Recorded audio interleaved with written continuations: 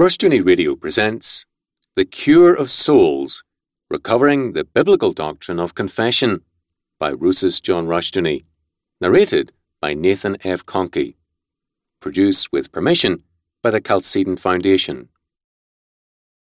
49. The Joy of Confession. Psalm 32 is a psalm of confession, and about confession David says, quote, "Blessed is he whose transgression is forgiven, whose sin is covered. Blessed is the man unto whom the Lord imputeth not iniquity, and in whose spirit there is no guile. When I kept silence, my bones waxed old through my roaring all the day long. For day and night thy hand was heavy upon me. My moisture is turned into drought of summer. Selah. I acknowledged my sin unto thee, and mine iniquity have I not hid. I said, I will confess my transgressions unto the Lord, and thou forgavest the iniquity of my sin. Selah. For this shall every one that is godly pray unto thee in a time when thou mayest be found. Surely in the floods of great waters they shall not come nigh unto him. Thou art my hiding place. Thou shalt preserve me from trouble. Thou shalt compass me about with songs of deliverance. Selah. I will instruct thee and teach thee in the ways which thou shalt go. I will guide thee with mine eye. Be not as the horse, or as the mule, which have no understanding, whose mouth must be held in with bit and bridle, lest they come near unto thee. Many sorrows shall be to the wicked, but he that trusteth in the Lord, mercy shall compass him about.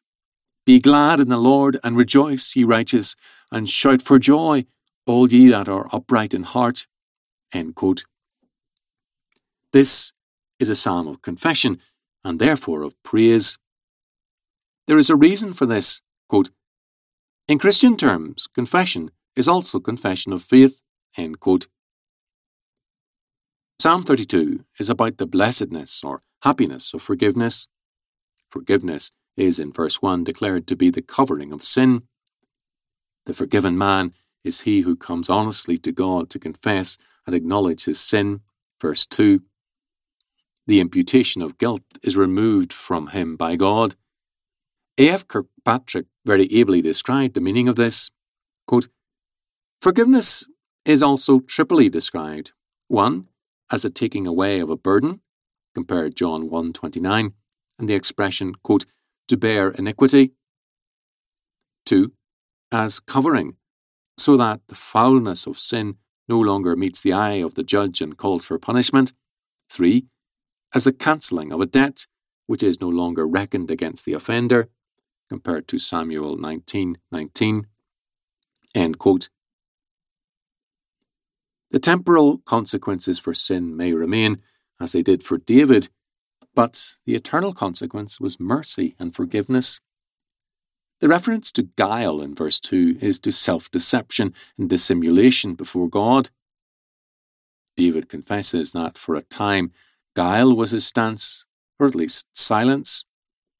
As a result, he admits his bones wasted away, that is, his evasion had total consequences for his being. His health was affected. Sin aged him. H.C. Leopold rendered, quote, roaring, end quote, in verse 3 as, quote, grieving, end quote.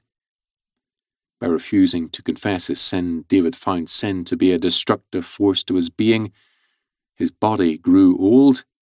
It was sin that brought death into the world by Adam's sin, and sin always works towards the death of the sinner and society. David's time of impenitence aged him. In verse 4, David says that day and night the judgment of God for his sin was upon him like a working death sentence. He felt like a man stranded in a desert place, parched for lack of water or moisture. He was withering away. David's way of recovery was his confession of his sins. Instead of deception, he resolved on confession as the course of hope. Quote, I acknowledged my sin unto thee, and mine iniquity have I not hid. End quote. David asked nothing of God, Rather, he simply confessed his transgression, and God forgave, quote, the iniquity of my sin, end quote. The iniquity or guilt of his sin was a very great one. In no way was a human solution possible, yet God in his sovereign mercy and grace forgave David. David, having been forgiven, at once appeals to all sinners to seek God's forgiveness also. The godly must pray to the Lord. They must seek his forgiveness. If they do so, quote, surely in the floods of great waters they shall not come nigh unto him, end quote. Verse 6. God is the refuge and, quote, hiding place, end quote, of sinners saved by grace. The Lord preserves them from trouble, so that, even in the face of grievous consequences, the most notable fact is that God compasses us, quote, with songs of deliverance, end quote, verse 7.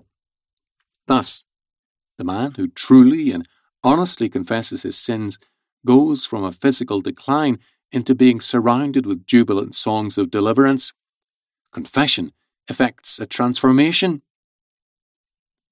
In verses 8 and 9, God instructs the believer. Leopold translates these lines ably, quote, I shall instruct you and teach you the way which you shall go. I will counsel you with my eye upon you. Be not like the horse or a mule without insight, whose mouth must be filled with a bit and bridle, else one cannot approach them.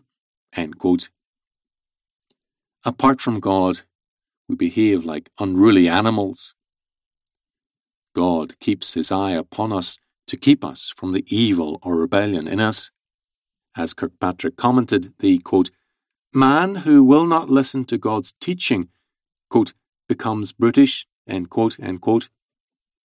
The reference to the mule is an ironic one, because being, quote, mulish, end quote, meant then and means now being intractable. As J.A. Alexander noted, quote, the mule is, among various notions, a proverbial type of stubborn persistency in evil. We find analogous allusions to the horse in Jeremiah 5:8, 8:6, end quote. The reference to animals stresses the irrationality of sin. In verse 10, David stresses that the contrast is between unconfessed sinners and confessing sinners.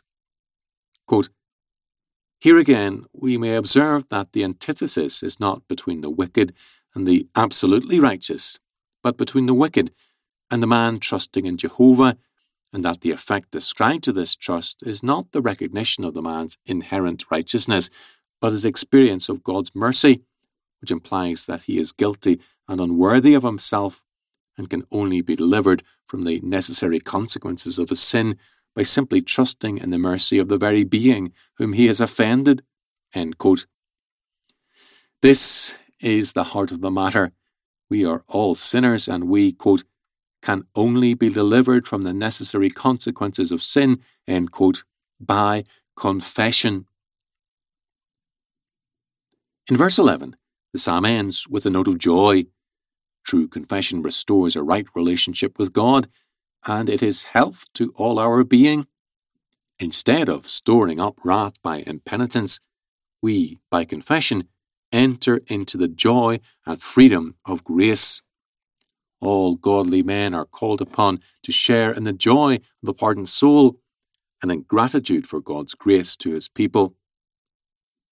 Paul, in Romans 5, tells us that even as death came into the world by one man's sin, Adam's, so by one man's atoning work shall the gift of righteousness reign in life.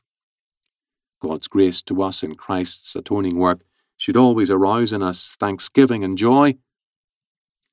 Our life in Christ gives us the privilege of confession as a step in the revocation of sin and death into the life of a confessing faith in the service of Christ's kingdom. Well done for listening all the way to the end. This is Nathan, the narrator, speaking to you from Puebla, Mexico, from the Faith for All of Life school in which I teach English as a volunteer. I teach from kinder through high school. Now, I rely on donations in order to keep teaching and recording, so if you want to support a Faith for All of Life school in Latin America and want to keep listening to Rushdoony while you vacuum, drive or cook, commute or whatever you're doing right now. Donate at cten.org/Nathan Conkey. That's NATHANCONKEY, all lowercase. Or if you prefer PayPal, paypal.me/N Nathan, capital C Conkey. You can also email me at nfconkey, that's nfconkey@gmail.com. Thanks, and I look forward to speaking to you very soon.